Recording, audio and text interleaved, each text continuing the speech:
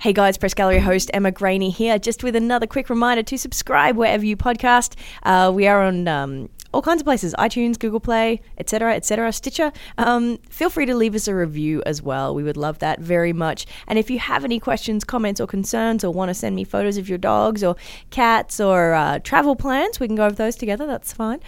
Email me at egraney@postmedia.com, or you can find me on Twitter at Emma L. Graney, and my DMs are open, so that's fun. Enjoy this week's episode of The Press Gallery.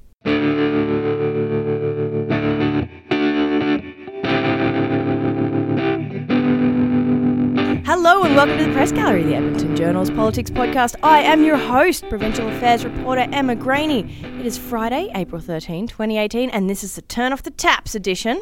With me today, my legislative colleague, Clare Clancy. Hello, Emma. Happy Friday the 13th. I've never realised your name is such a tongue twister. It's a whole trichodecaphobia It's an alliteration, yeah.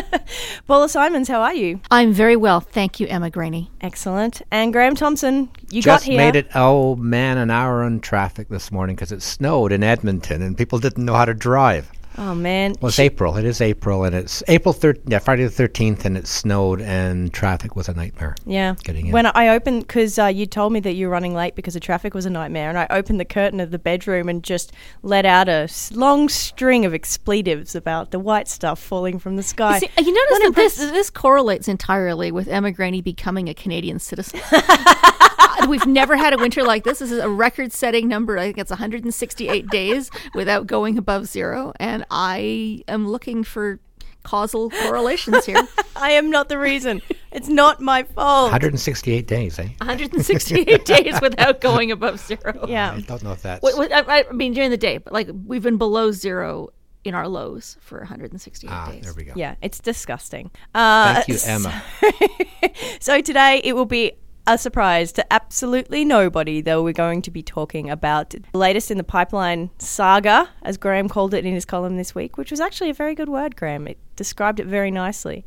You've got talent. There we go. You might make it as a journalist. There we go. And the Premier's taking a trip. Well, this is where we left off last week, right? I mean, I think I had to stop and just remember that we have not done a podcast since Kinder Morgan made its announcement. Oh, we haven't. Because that was Sunday. That was Sunday. That feels like weeks ago. Okay, we're also going to talk about the Bill 9 debate, which is the bubble zones around abortion clinics, and the debate around that, or lack of it. And you know what? That'll probably be enough, to be honest, to get us through this half hour. Let's move right along. Graham, we got to see each other on Sunday. That was fun, wasn't it? Yeah, it was. Like last Sunday, we got this emergency call. Actually, I got a heads up that Kinder Morgan was doing a news release, and I saying good news or bad news. We got texts, right, from the Premier's office. That's right, Premier's office saying, heads up, Premier will be having she's cancelled her trip to New York, having like a last-minute emergency And Graham's like, news not conference. the trip. Not the trip. Not What the trip. will I talk about next week? And then, of course, Kinder Morgan has a news release, really hard edge to it, blaming British Columbia basically, and saying we're going to scrap this entire pipeline project by May 31st unless we have certainty it's going to go ahead. Then you have Notley has a news conference that says basically if we have to, we'll invest in that pipeline to make sure it goes ahead and to reassure investors.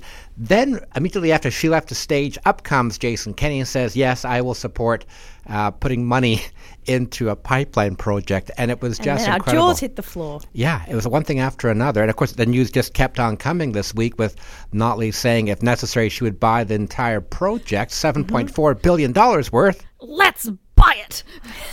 And of course, now moving ahead, we've got an emergency meeting, I guess you can call it that, with the Prime Minister coming back from his trip to Peru. Mm-hmm. Before he goes to Europe, he's going to stop in Ottawa on Sunday. He's invited our Premier, Rachel Notley, and the BC Premier, John Horgan, in for a meeting to try and figure out this morass. He's going to need to bring a big timeout corner, I reckon, for that meeting, so they can just sit quietly in the corner, because I don't know, it might get a little bit heated. And Notley said she doesn't have any firm plans as to what will be talked about at the meeting, but oh yeah, they're just going to discuss Peruvian. They don't know. Etiquette. Apparently, there's nothing in the works as to what the federal government will do. But obviously, everyone's expecting an announcement Sunday of some kind, saying, this is the next step in how we'll get the pipeline built.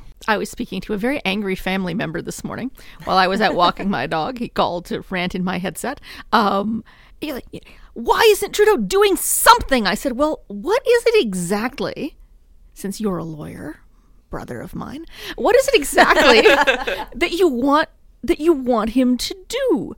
And this is the problem, right? Because British Columbia, it's the rope-a-dope kind of technique that they're doing, right? I mean, British Columbia hasn't so much that they've done a thing, it's that they're not embracing this, right? I mean, what has John Horgan actually done legally that the government could challenge? He hasn't really done anything except to create an environment of economic uncertainty. And I like pretty much all Albertans want the government to do something federally.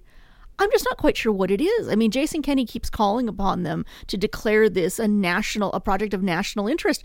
It's already a project of national interest. I mean, Jim Carr, the Natural Resources Minister, said it about 8 times in his press release that he put out on Sunday. I mean, it's hard to know what legal recourse the federal government has as opposed to political recourse. And Jason Kenney too, the UCP has tried to do they did an emergency debate earlier this week in the House. It was actually a funny day because the Energy Minister, Margaret McCaig-Boyd, she put a motion saying, okay, I want to debate this motion, calling on the federal government to do something and the BC government to pull their socks up. I'm obviously paraphrasing. That is not exactly what this motion said. But then Jason Kenney jumped to his feet and said, no, under such and such a rules, I would like an emergency debate on the exact same topic.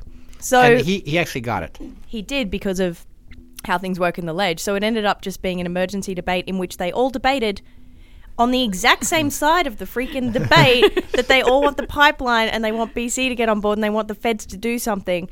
And it was just like, why are you all debating something when you all think the exact same thing? It doesn't make any sense. So Jason Kenney would like, they had another motion this week as well to try and push the NDP to push the federal Liberals to cut off transfer payments to BC for like infrastructure was the big one there. They got like $4.1 billion or something along those lines recently. And he wants to see the federal government cut off that money until BC pulls its socks up and lets the pipeline happen. No, but Paul's got a really good point, and the BC hasn't really done anything in a sense. It's not when BC did do something. That was that threat, the 0.5 in January, where they said we want, basically we have the jurisdiction over stopping Alberta from shipping more bitumen through the pipeline. That was something, and Alberta could then stomp on it and say, you cannot do that, BC, we are going to stop buying wine from you. Well, and even then, BC didn't do it. They just said they were going to do it. But at least they said they were going to do something in terms of a actual decision by BC is that we have the authority to do this. Now they're going to put that into the courts, they think. We haven't actually seen that wording about jurisdiction. That may be the way to go. The problem is it takes too long. You may need a court decision to say overtly, look, BC, you cannot stop a pipeline. You cannot dictate to Alberta what can go in that pipeline. And then it gives Horgan an out to say to his supporters in the Green Party and environmentalists, look, the law has spoken. We will not break the law. We just got this pipeline will get built now. He needs some sort of out. Even though, of course, we've seen this week stories from BC where the BC government admits it never had the authority. It knows it doesn't have the jurisdiction to try and stop this pipeline. So they are in a quandary, though. Horgan needs, to me, a face-saving way to step down and say, yes, a pipeline can go ahead. He's under too much pressure right now at home to keep on digging in his heels and doing what Paula is saying, that kind of passive-aggressive dance he's doing, where he's encouraging people to stand up against a pipeline without him actually doing anything overtly to stop the pipeline. And then the question is, like, what will really change before May 31st, though, because this standoff has been going on for months. So if now that Kinder Morgan has that deadline spelled out, I mean, that's the issue. May 31st could come and go without anything really changing. Yeah, and you sort of have to wonder, then, is the only answer for people in British Columbia who support the pipeline, and there are quite a few of them, is that where the NDP and the federal Liberals have to exert their pressure? I mean, I've seen a really interesting debate play out on Twitter this week amongst First Nations in British Columbia, because quite a lot of the First Nations along the pipeline route have signed off on this and were, embracing the opportunity for economic development that pipeline represented. Other First Nations groups, a lot of them, frankly, not along the pipeline route, have been opposed to it. So it's been really interesting to see, First Nations activists in Ontario saying, this pipeline is terrible because it's an affront to Native sovereignty, whereas some nations right along the path of the pipeline are saying, no. In fact, we're fully on board with this. So, is there a way to leverage the people within British Columbia who support the pipeline for a wide variety of economic and social reasons? I don't know if that's a possible leverage point to say, look, the narrative that's being spun about this, that everybody in British Columbia is opposed, that this is a terrible environmental disaster waiting to happen. In some ways, it's really unfortunate. The narrative has been sort of spelled out as, bad Alberta that wants to get its yucky bitumen. Bitumen. People are like, it's funny, right? I mean, bitumen. People are like, well, it would be better if you refined it and then you just pipe the oil. And I'm thinking, no, it wouldn't. How is that any different from a pipeline perspective? I mean, poor bitumen. It's like this. People are like, is it because it's like thick and oozy that people? I think the point is they're afraid if it spills, the pipeline isn't really the big issue. It's a tanker traffic off the west coast, and you get tankers full of bitumen, and if it sinks, you have a real problem cleaning it up. At least that's the conventional wisdom. It's harder to clean up bitumen than it is an oil spill. So it's not so much the pipeline they're opposed to, it's the increased tanker traffic from ships that are registered in China that are coming here and potentially sinking off the west coast and causing another Exxon Valdez. I think it's interesting to see the federal government, though, kind of losing on all sides here because, I mean, in BC, people think Trudeau is kind of stepping over the line, those who are against the pipeline. And then in Alberta, last night outside the Alberta legislature, we had the rally. There was a pro-pipeline rally. A few hundred people showed up, and MP Amarjeet Sohi spoke kind of on behalf of the federal government. And there was so much hostility towards him in that crowd. And he was speaking in support of the pipeline, and people were booing him because he was from the federal government. Go back to Ottawa, resign. Yeah, everyone was really getting stuck into him. They were getting more. And you should not have been yelling that. But they were yelling more at Sohi than they were at those anti-pipeline protesters, one of whom had a big flag and had his face covered. Yeah, I was actually quite surprised by that hostility towards Amarjeet Sohi. I didn't expect that. Really? No, because, Sohi's always been a very popular figure locally. I'm guessing that Amarjeet Sohi wasn't expecting that degree of personal hostility towards him either. I think that's probably the first time as a politician he's ever experienced something like that. Mm. I did meet the cutest puppy in the world yesterday at the rally, so it was a win for me. Made it all worth it. It really did, yeah, really did. It was cold. Ugh. Thanks for those gloves. But of course, speaking of trips to Ottawa, so this weekend we've got the Premier meeting with Trudeau and Horgan. Of course, the big question is going to be... Graham just wants to talk about travel. Trips. Yeah, I know. Graham, did you need a break, Graham? Did you need to go somewhere? I traveled a lot this morning and didn't get very far in that snow. Anyway, the question is going to be, what can they do on Sunday? And this is a big issue for Trudeau. But getting back to Paula's point, he's kind of in a no-win situation. Like, what can he do? But he has to do something. If they meet on Sunday and nothing's achieved and they go off their way, separate ways, nothing is done, this looks so bad on Trudeau. Because there is an issue here about BC even passively, aggressively, or covertly tripping up a federally approved project. Mm-hmm. It's a problem for Trudeau moving forward because it does look like he is letting a province dictate a federal responsibility. No, I think my favorite response so far has been the people who are now calling for Alberta to separate. I mean, Derek Fildebrandt on the weekend was like, you have to do, someone has to do something before, Alberta might blow, kind of. I'm paraphrasing again, but I mean, Fildebrandt was sort of tweeting along these like, we're going to take our province and go home. And people were like, oh, well, if we were our own country, we'd have a pipeline to tidewater by now. And I'm thinking, no, we wouldn't. Really? because then you'd have to get your pipeline through a foreign country. Do you think that would be easier than trying to get it? I understand that we are frustrated, but short of the kind of earthquake that causes British Columbia to fall into the sea, we don't have easy access to tidewater. We have to play nicely a little bit of the time and a little bit of hardball if you want to get the thing done. But saying that we're going to separate and that will make it easier to get our... I guess it would be easier to ship our oil internationally if internationally we're Saskatchewan.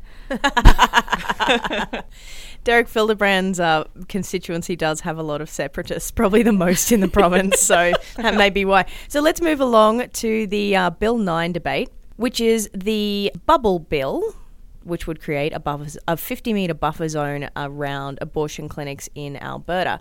We did talk about this last week, but there have been developments this week, haven't they, Clancy?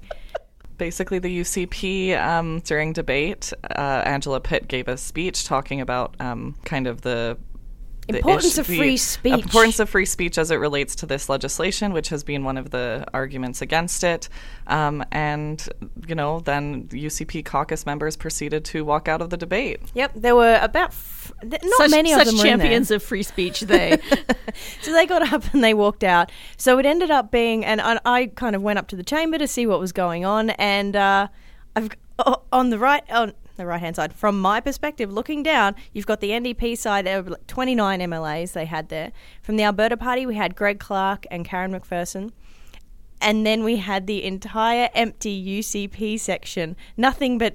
There was one folder that was left open on a desk. There were 4 empty coffee mugs. And a tumbleweed blowing down the aisle.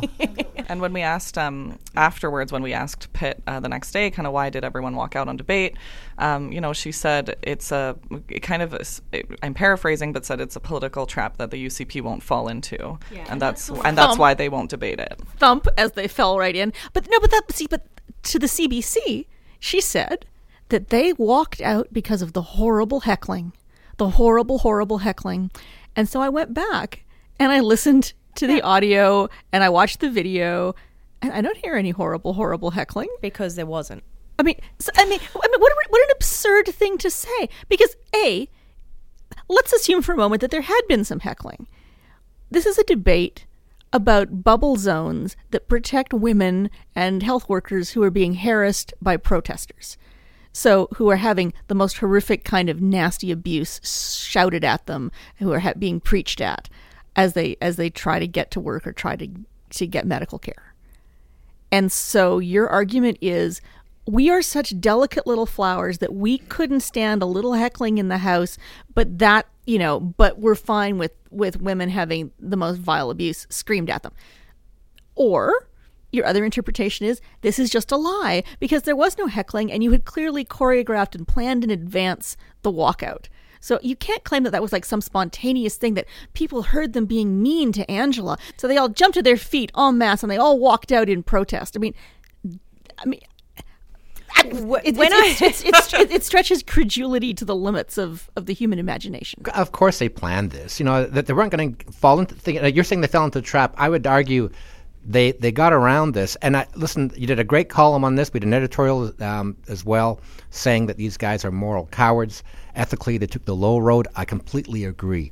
But politically, it's probably the smartest thing that they could have done is just avoid this, because this is not going to be a big issue a month from now or a year from now when the election comes up. If they had debated this, then it'd be on the record and the NDP could throw it back at them. Right now, they just ran for the exits. And literally ran. I was standing in the ledge in the rotunda, and I decided that rather than doing ins, which is usually upstairs, I was just going to stand by the door and grab them as they come in, because that way they can't avoid you, because usually they can kind of avoid journalists a little bit. So I was chasing them. I was chasing UCP members up and down those stairs and then up and down the stairwell, and then I got into an elevator with Jason Kenney, who didn't seem overly pleased with it, just to try and get them on the record about this, and Angela Pitt as well. I stopped her separate from the main scrum, and I said to her, well, okay, fair enough, that's what you're saying, that this is a political trap and a big game by the NDP, then you're not going to play it. Sarah Hoffman, the health minister, says that this legislation came about because the Kensington Clinic, an abortion clinic in Calgary, contacted them a year ago and said, hey, we'd really like you to do something about the harassment and the verbal harassment that our workers face and our patients face. So Hoffman says they've been working on this for a year. And I said to Angela Pitt, well, have you contacted the Kensington Clinic? And she said, no. I went, oh, well, Hoffman says it's a problem. Why not contact them? And she said to me, oh, we know that the problems that and the issues that the workers face in these clinics. And I said, oh, yeah, what issues are those? Well, harassment, intimidation. And I said, no, wait a second. So you know that they're being harassed and intimidated, and you're not willing to vote for a bill that, or even debate a bill that will stop that happening. And she went, harassment laws currently in place are totally fine, and we just hope the police are sticking to them and enforcing them. And the UCP has also, a few members have come out with the line of, like, my constituents don't see this as an issue. Well, you know, and I have to confess that when we talked about this last week, I did take a somewhat more cynical read of it, that it was setting a trap. But I followed this logic through to its point, which, in one of the things that I hadn't thought about last week, is that just in recent months, the Alberta government has licensed for use a drug, mifegymiso, that makes it possible to have an abortion without going to a clinic. It's a long overdue thing. It's been legal in other jurisdictions for years. Not only is the Alberta government putting it on the formulary, but the Alberta government is covering it for free. So you don't need to pay for this treatment. That means that any pharmacy that stocks it and any doctor that prescribes it could be targeted by anti-abortion activists. And I think that's the other reason that this bubble zone legislation is timely, because we only have 2 clinics, and it's true that those 2 clinics could go and get court injunctions to keep protesters away. But now you've created a scenario where any pharmacy could be targeted, and you can't ask every single pharmacy or every single GP who's writing a prescription to go and get a separate court injunction. I think the NDP could have advanced that as an argument, but I advanced it in my column, and I'm doing it here again now. So, I mean, I don't know that I agree with Graham. I mean, I think Kenney, this was an opportunity that he could have had a free vote, that he could have said, you know, some of my members it was a free vote. Yes.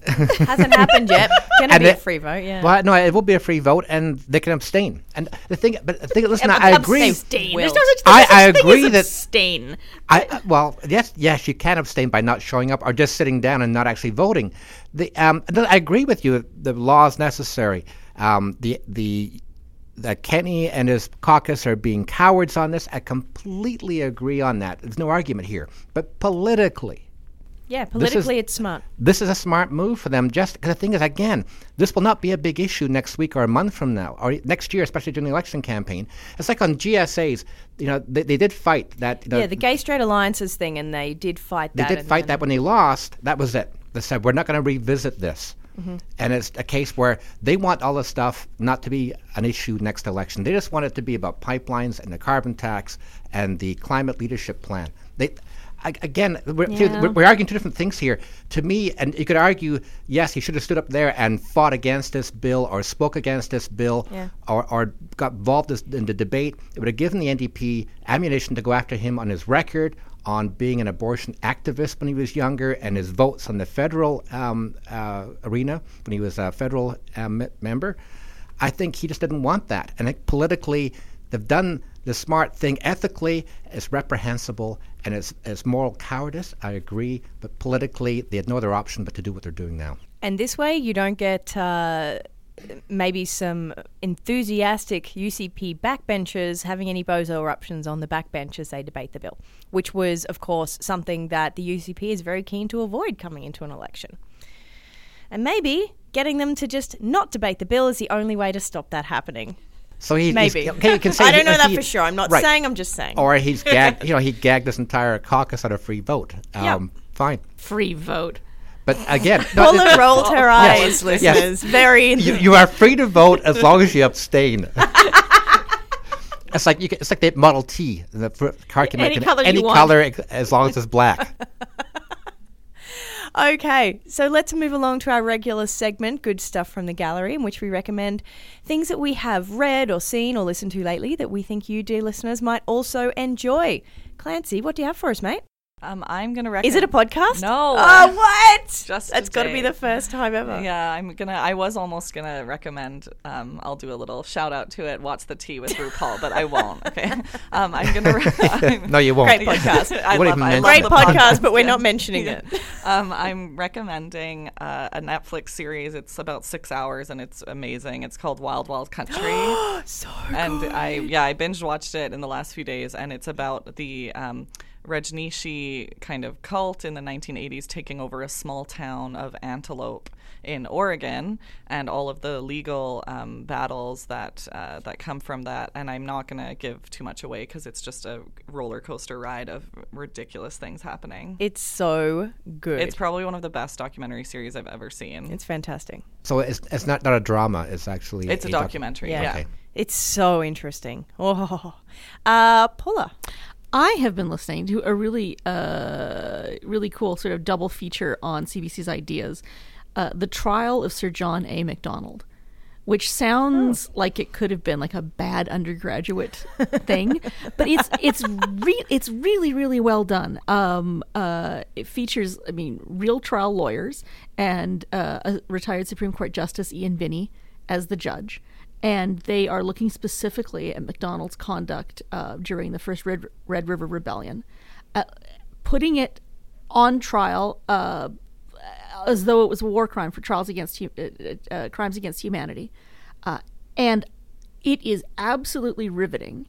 And as I say, I thought at first this is going to sort of like a social justice gimmick, retconning history. You're screwing your face up just at the thought of that. But no, it's absolutely fascinating with real trial lawyers and a real judge and real standards of what counts as evidence in a criminal court, and as a way of understanding that part of our history, just so engaging. Nice. I'm going to recommend a book that I just finished. It's called Once Upon a Time in Russia, The Rise of the Oligarchs, a true story of ambition, wealth, betrayal, and murder. Yuri, my husband, actually picked this book up, I think in an airport when we were on our way to Jordan, and was reading it on the plane just going, what? And you read it. It's fantastic. So yeah, basically it's exactly as it says. It's a really interesting kind of true history-ish kind of novel by Ben Mesrich, and it tells you all about the rise of the oligarchs and all of their wealth, and it kind of centers around one particular guy, and then Putin comes in, and how the political machinations of trying to get people elected, and then they supported Putin and brought him in to be the head of the intelligence agency, and then he went and screwed them over completely, and how they had to leave England, and just the incredible wealth that they had, and the yachts and the jets and the helicopters and stuff. It's a fantastic read, and I highly recommend it. Graham, take us home. Speaking of helicopters, I sent you a link to this. It's a Wired magazine.